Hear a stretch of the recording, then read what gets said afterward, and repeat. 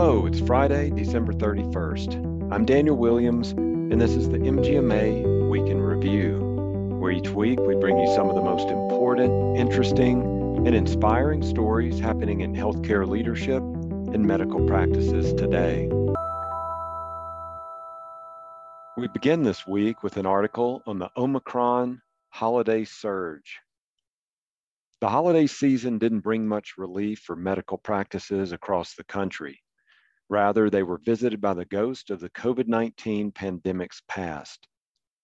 A December 28th MGMA stat poll asked medical practice leaders how their organizations have been affected by the arrival of COVID-19's winter surge. Here are some of the themes that emerged from this study. The surge in Omicron variant COVID-19 cases created new staffing headaches for many poll respondents, many of whom already face shortages from difficult labor markets for medical assistants, front office workers, nurses, and more. Increased employee callouts for exposure to coronavirus and confirmed COVID-19 cases forced some medical groups to close or reduce hours at some clinics, just as demand for COVID-19 tests and care spiked. Other practice leaders told MGMA that they've shifted staff away from ancillary services to support other areas of the organization to avoid longer wait times. Many practice leaders said they anticipate boosting their telehealth offerings soon to move more ambulatory office visits to virtual care, thereby expanding their access as more patients stay home due to illness or caring for family who are sick. The perfect storm of staffing shortages and increasing demand was described as a disaster by one respondent, and the pressure is intensifying feelings of burnout in the industry. As one poll respondent told MGMA, staff and providers are stressed to the max, and so am I. Our ability at MGMA to provide great resources, education, and advocacy depends on a strong feedback loop with healthcare leaders. To be part of this effort, sign up for MGMA Stat and make your voice heard in our weekly polls. You sign up by texting STAT to 33550, or you can visit mgma.com/stat. Polls will be sent to your phone via text message. Our next article looks at more Omicron news. CDC releases emergency guidance for healthcare facilities to prepare for potential Omicron surge. With the growing number of COVID-19 cases from the Omicron variant, and consistent with current understanding of the disease trajectory, CDC is releasing updated guidance for isolation and quarantine for healthcare workers, decreasing their isolation time after infection with COVID-19. Additionally, CDC is releasing an update to guidance for contingency and crisis management in the setting of significant healthcare worker shortages. These updates provide healthcare facilities with the strategies to limit the effects of staff shortages caused by COVID-19 on patient care, and note that healthcare workers with COVID-19 who are asymptomatic can return to work after 7 days with a negative test, and that isolation time can be cut further if there are staffing shortages. Also, that healthcare workers who have received all recommended COVID-19 vaccine doses, including a booster, do not need to quarantine at home following high-risk exposures. According to CDC Director Dr. Rochelle Walensky, as the healthcare community prepares for an anticipated surge in patients due to Omicron, CDC is updating our recommendations to reflect what we know about infection and exposure in the context of vaccination and booster doses. Our goal is to keep healthcare personnel and patients safe and to address and prevent undue burden on our healthcare facilities.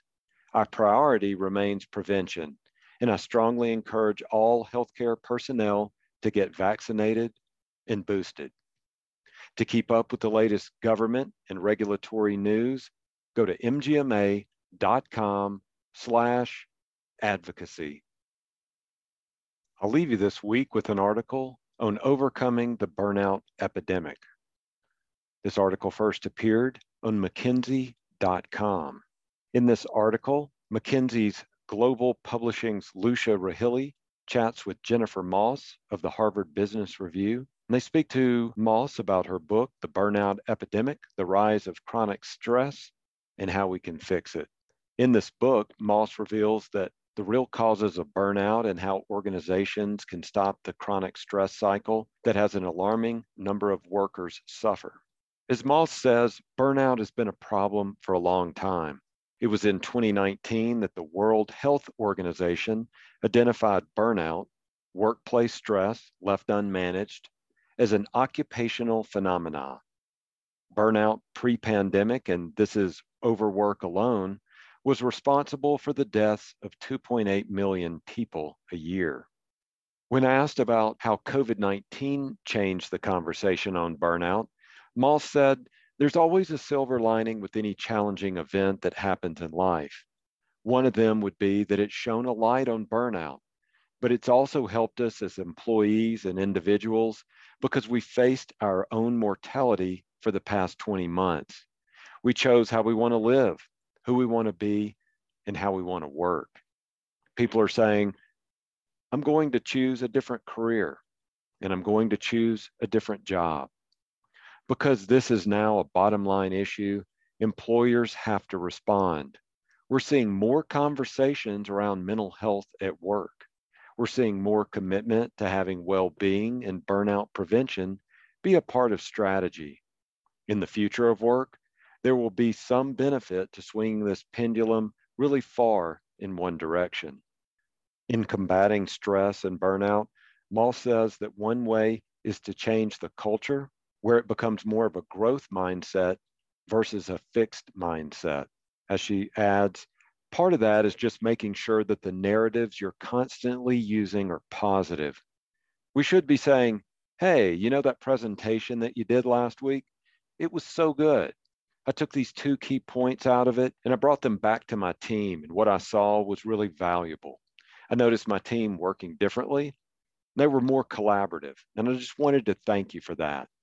Moss says, that's showing that you're empathetic. That's showing that you listened. That's showing that you're actually bringing this into the fold and into your work, and it's making things better. For that person, your reaction has such long-lasting impacts from a standpoint of their own sense of self-worth.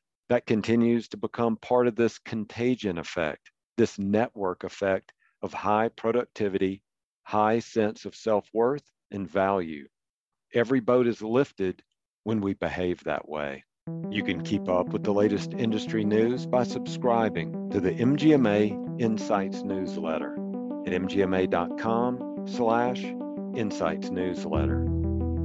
If you have a healthcare story you want to share with us, email us at podcast@mgma.com. This has been the MGMA Week in Review.